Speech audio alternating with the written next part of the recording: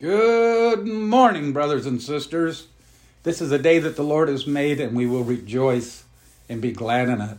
I am Mark Hediger. I'm blessed, honored, and humbled to be the pastor here at Salisbury Center United Methodist Church, soon to be the Salisbury Community Church, praise God, where we expect miracles, recognize miracles, and celebrate miracles together.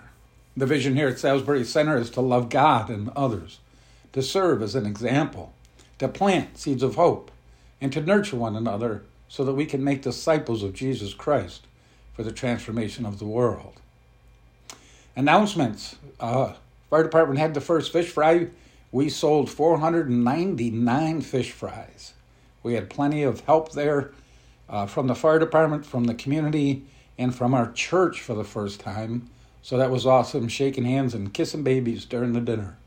We continue with Feed Our Vets this month, and we have an update for our capital campaign. We have now gone over $10,000 in donations.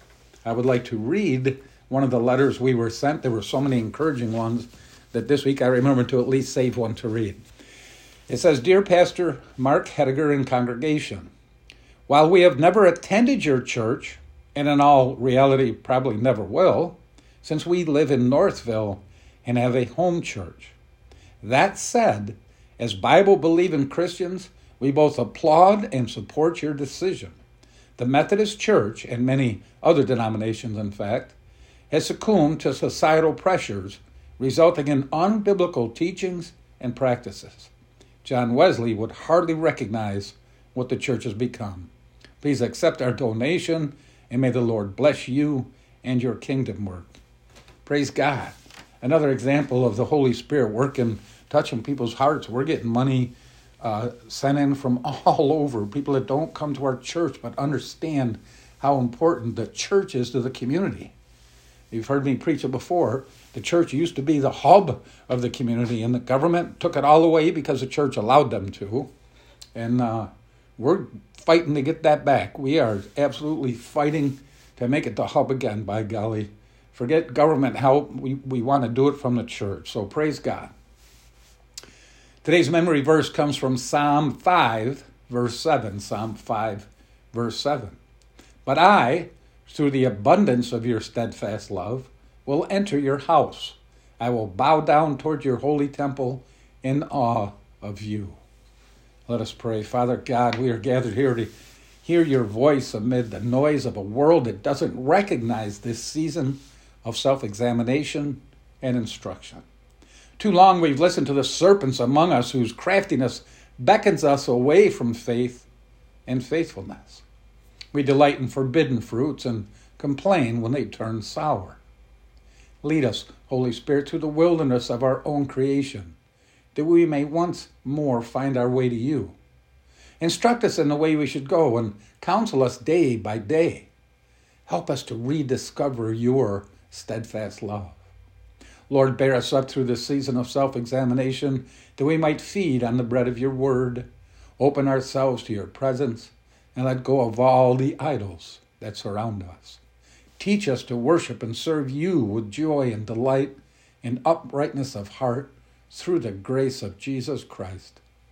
Amen. Please join me in a call to worship.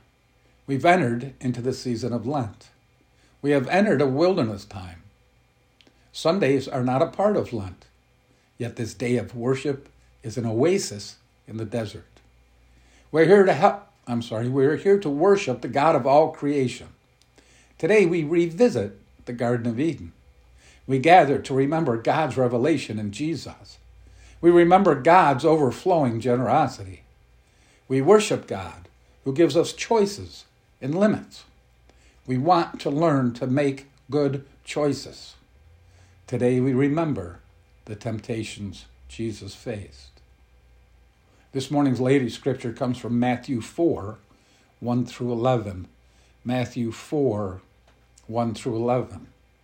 Then Jesus was led up by the Spirit into the wilderness to be tested by the devil. He fasted 40 days and 40 nights, and afterward he was famished. The tempter came to him and said, If you are the Son of God, command these stones to become loaves of bread. But he answered, It is written, One does not live by bread alone, but by every word that comes from the mouth of God. Then the devil took him to the holy city and placed him on a pinnacle of the temple, saying to him, "If you are the Son of God, throw yourself down. For it is written, he will command his angels concerning you, and on their hands they will bear you up, so that you will not dash your foot against a stone."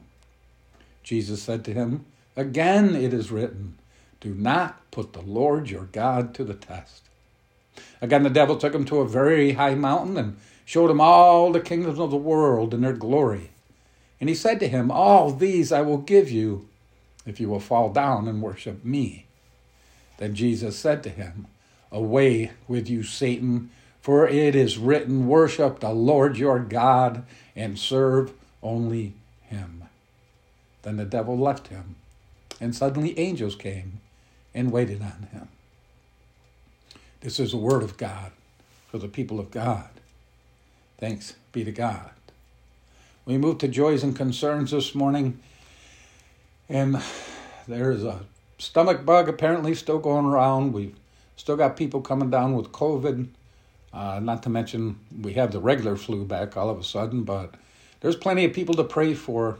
I pray that you're not one of them, but if you are, feel free to text me, call me, email me, message me, whatever, so I can lift you up in prayer.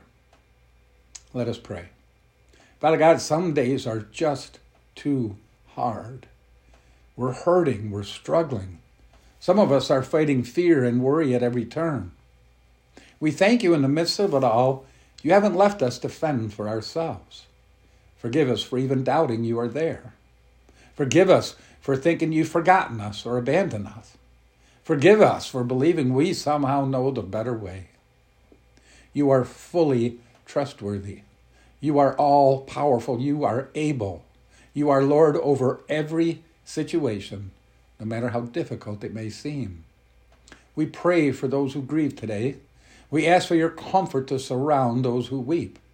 We pray for the peace of your presence to cover our minds and thoughts as you remind us the enemy can never steal us out of your hands. He never has the final say over our lives. We are kept safe in your presence forever, whether in life or in death. We thank you that your ways are higher than ours, and your thoughts are bigger than our thoughts. We lay it all down at your feet, every burden and every care this morning. We believe that is the safest place for it to be. We love you, Lord. We need your fresh grace. In the powerful name of Jesus Christ, we pray. Amen. The title to this morning's message is Distractions, Disruptions, and Defeats. Distractions, disruptions, and defeats. Last week we had our first talk on connecting to the well. We all agreed this nation lost that original connection when Adam and Eve committed the very first act of disobedience, sinning against God. And mankind has gone downhill ever since.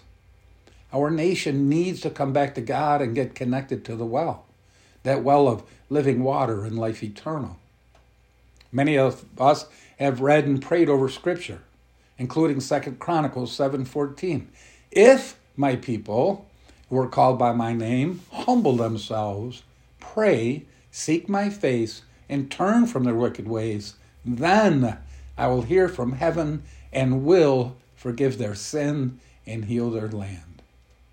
We see in the Bible, God had a plan from the very beginning through his son, Jesus Christ. We read of John the Baptist recognizing this Jesus in John 1:29.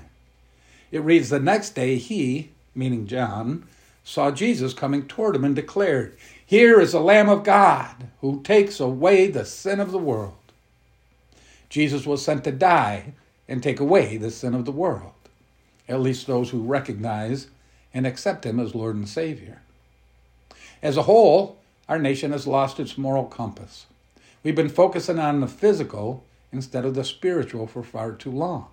We've become a nation of me's and I's, setting ourselves up as idols. We need to come back to God and get connected to the well. The Lord gave me an analogy of a football team to try and explain our individual roles, our team roles, and the role of the enemy as we walk our Christian walk. Now, if you don't like football, imagine a basketball team or any other team sport. So let's say you're considering joining a specific football team. Anyone but the Patriots, of course. I'm kidding. You know that the owner will pay a pretty high price to have you on his team. And he won't force you to join the team. He'll ask you. He'll invite you. Maybe he'll have other players come visit you or call you to encourage you to join. They'll tell you all the good things about the owner. They might tell you how special the teammates are. They might brag about the benefits of being on that specific team, hoping you'll join them. So you decide to join the team and you get in the playbook to learn everything you need to know. That playbook is a blueprint of your responsibilities as well as how the team functions overall. Everybody learns or grasps this knowledge at different levels, of course, but the goal is to be well versed in the playbook. You learn the plays, you study them every day, sometimes several times a day. You watch films on what you'll see when you play other teams, your enemy, if you will. You see what formation they set up, and you have an idea of how they'll attack you, so you review the playbook and how to handle their attack. So after you've gained the knowledge, the coach will invite you to the practice squad where you and your team practice the plays from the playbook. Now, part of that practice is for you specifically. You're to take the knowledge from the playbook and put it into action on the field. You'll make mistakes, of course, but the coach will rerun the plays you need help with so you improve your performance. You don't mind, or at least you shouldn't mind, if your teammates make a suggestion or a correction to your performance because you want to improve. You want to be better, both for yourself and the team, and I would guess for the owner. At that point, the coach may direct you back to the playbook to read and learn a specific play. It may include the goal and reason for that play. It'll probably explain not just your responsibility or role, but the roles of the other players as well. But it doesn't do any good to just know the play. You need to learn the application as well. That knowledge has to be formed into action. Knowledge alone will never win the game. Knowledge alone will never defeat your opponent. But knowledge and application will give a player the confidence he needs to step foot on the playing field. I've read stories where coaches make new recruits carry that playbook, that book of knowledge, if you will, with them everywhere they go. They consider that playbook the foundation of a player's success, and they encourage players to stay in that book, that well of information, constantly. They're taught to memorize it, and sometimes they're called to recite a play verbally. So to be successful, players must stay connected to that well. Through that connection, they gain knowledge and wisdom to be used in the heat of battle. They combine that knowledge with application, and they not only become confident, they become victorious. I don't have to tell you what happens to players who refuse to learn and review those instructions from that playbook, or the ones that become lazy or complacent, thinking they already know everything and see no need to go back to the well and review the game plans. We see it manifest on the field of play. Maybe they miss a block or a tackle, depending on what position they play. How many times have we seen a quarterback throw the ball to the right and see the receiver make a move to the left? That tells the viewer one of them didn't follow the playbook, or, in extreme cases, one of them may have felt they didn't need the playbook and decided to do it their own way. Mistakes are made throughout the game and the season, of course. After all, the players are humans, not robots. The coach doesn't expect them to be perfect, as in being error-free. He just expects them to stay connected to that well, that playbook, and do their best throughout the season. And while each individual is responsible for his own actions, the teams who play well together are often the most successful. But sometimes we see people's emotions get in the way of their performance. Maybe the individual player gets upset with his own performance and takes it out on his teammates. Or maybe he's so focused on his mistake that he can't get past that. Chances are pretty good that the rest of his game will be off until he lets go of his mistakes. On a good team, his teammates will come along beside him, encouraging him, lifting his spirits, and telling him to press on towards the next play, suggesting he not dwell on mistakes and to be ready for the next challenge.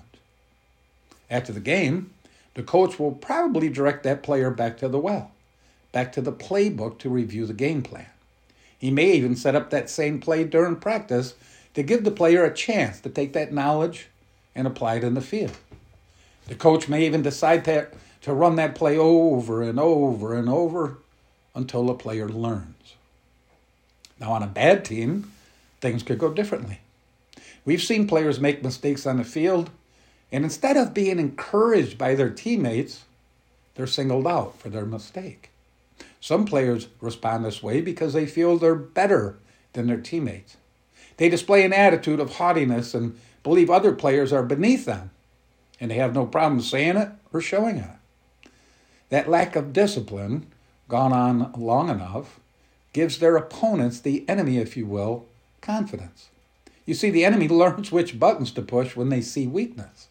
They see a pattern of behavior and they exploit it, hoping your emotions get the best of you, hoping your emotions take you out of the game, away from that knowledge you learned from that well, that playbook. And if they can get enough teammates fighting among themselves, they can easily defeat them.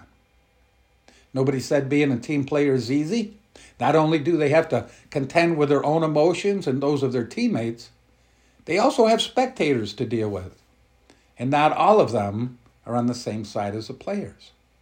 Those that are on the same side will yell and cheer and encourage their players on the field. They'll celebrate every good play and scream with joy every time their team scores. But sometimes they yell and jeer when they see mistakes made. They act more like the opposing team than a supporter. They become more like the enemy and taunt players who don't perform up to their expectations. We call them sideline coaches.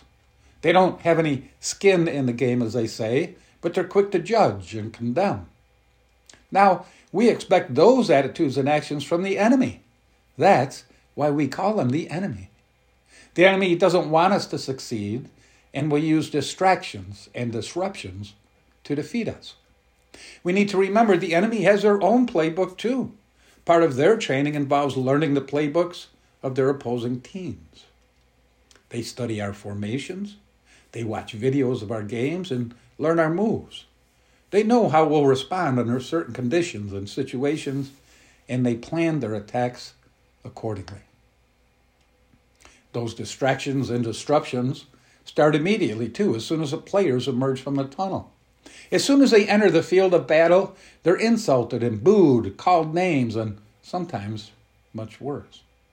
Some players respond emotionally and are distracted from their game plan. But the professionals keep their emotions in check.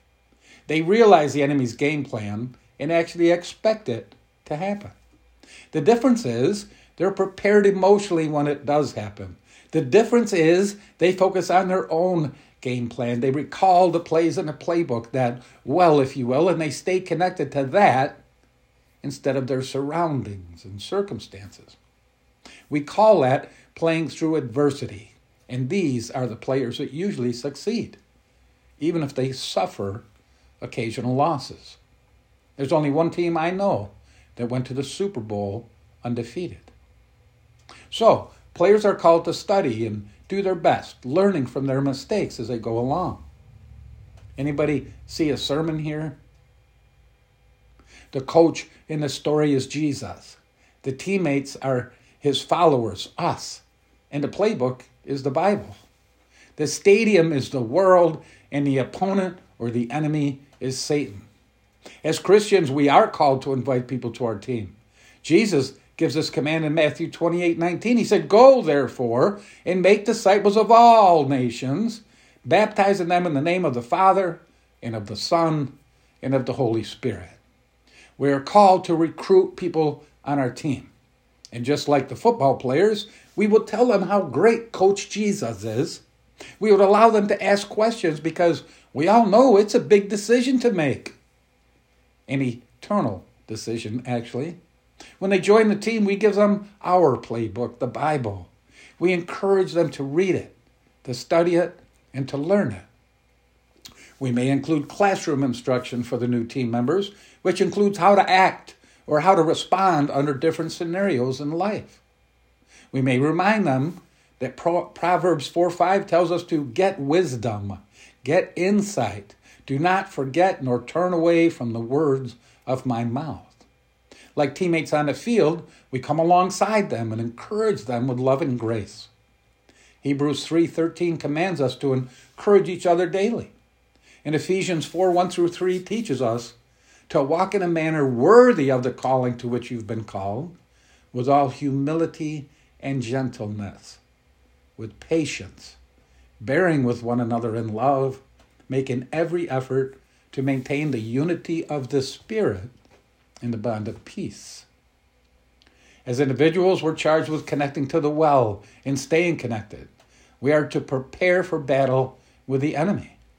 Just as a football player wears protective equipment, we too are supplied equipment to protect ourselves. Ephesians 6:13 tells us to take up the whole armor of God, so that you may be able to withstand on the evil day, and having prevailed against everything, to stand firm. Verses 14-18 of our playbook goes on to tell us just what that armor is. Please write that down and study it, then apply it. Ephesians 6:14-18, the armor of God. We are warned of our opponent, the enemy, throughout our playbook. We're also taught how to defeat him. But how can we defeat him if we haven't read or studied the playbook? Hosea 4:6 warns us, my people are destroyed for lack of knowledge. We're called to stay connected to the well and review our playbook daily. The results of not staying focused can be found in 2 Corinthians 11:3. I am afraid that, as the serpent deceived Eve by its cunning, your thoughts will be led astray from a sincere and pure devotion to Christ. 1 Peter 5:8 warns us to discipline yourselves. Keep alert. Like a roaring lion, your adversary, the devil, prowls around, looking for someone to devour. Billy Graham said, never underestimate Satan's power, and never underestimate his ability to deceive us and make us think he isn't to be feared. In fact, he even deceives some people into thinking he doesn't exist. He's not as powerful as God, but he still is a powerful spiritual force or works against God in every way he possibly can. But if we were to read Colossians 2:15 in our playbook, we'd know that Satan is already defeated. Jesus won the victory over him through the cross and the resurrection. Hebrews 2:14 tells us Jesus, through death, destroyed the one who has the power of death. That is, the devil. The problem is we allow our opponent access to our lives, and he is an expert in lies and deception. The serpent couldn't and didn't hold Eve down and force her to take a bite of the forbidden fruit in order to destroy her. Instead, he deceived her into destroying herself by falling into his trap. Jesus said this about the devil in John 8:44. There is no truth in him. When he lies, he speaks his native language, for he is a liar and the father of lies. But our playbook tells us Jesus gave us authority to tread on snakes and scorpions and over all the power of the enemy, and nothing will hurt you. We have authority over all the power of the enemy, and nothing will hurt us. And if I may take some liberty here, Jesus says we are not in the stadium. Jesus says we are in the stadium, but not of the stadium. We are not of this world anymore. Once we accept Christ, we become citizens of heaven. Romans 12:2 teaches us, do not conform to the pattern of this world, but be transformed by the renewing of your mind. Then you'll be able to test and approve what God's will is good, pleasing, and perfect will. So what do we care if the world boos us or calls us holy rollers or tell us that we've changed? Praise God for that. Praise God that we've changed enough so the people in the stadium see a difference in our game. Jesus offers the world and us spiritual water. To believe in him and be filled with his Holy Spirit means we are cleansed of our sins, washed clean by his blood. But that is not the end. We still have work to do. Charles Stanley said, people who receive salvation and then sit back, content to go to heaven when they die, have missed the point. Salvation isn't just about heaven. It also allows us to be used for God's glory here on earth.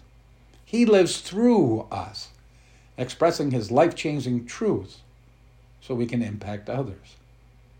Just like the owner of the football team, Jesus was willing to pay a very high price to have us on his team. As a matter of fact, he paid for us with his life. He offers us eternal life, peace with God and the Holy Spirit. He holds out that cup of salvation, but he doesn't force it on us. We must take it and drink of it. Once saved, we have all we need to fill those voids, the hunger, the thirst in our hearts.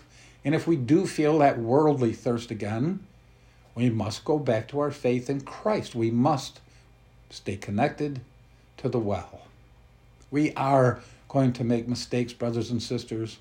But just like that one perfect football team, only one person has been perfect in the flesh. We all know it. It was Jesus Christ. We have work to do, not just in our lives, but in the lives of family and friends and co-workers. We can make a difference. But in order to be effective, we must stay connected to the well. Let us pray. Father God, we believe your word, and it says we will not be moved by what's going on around us. Every time we speak your word, the angels hear it, and they hearken to the voice of his word. They hasten to carry out that word and bring it to pass. We cannot be defeated or destroyed.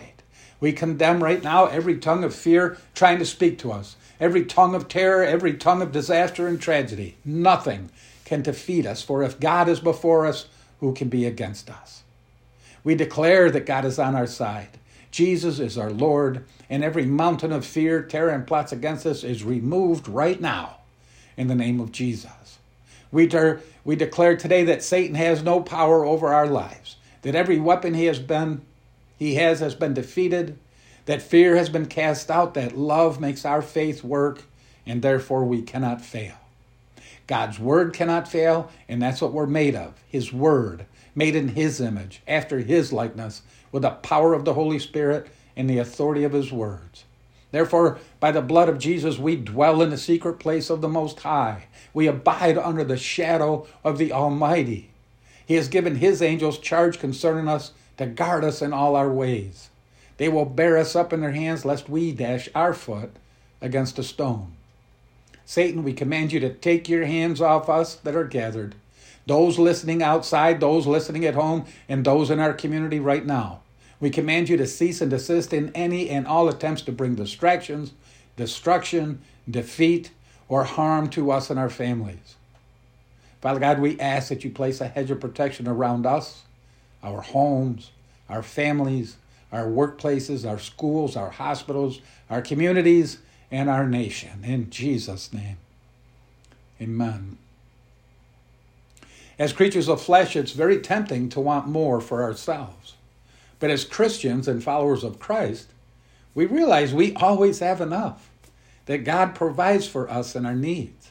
We come to understand he rewards us for our faith and our obedience through our generous offerings.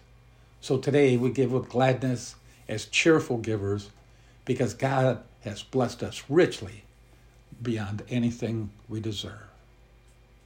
We move to the offering this morning, and as I say every week, thank you from the bottom of my heart.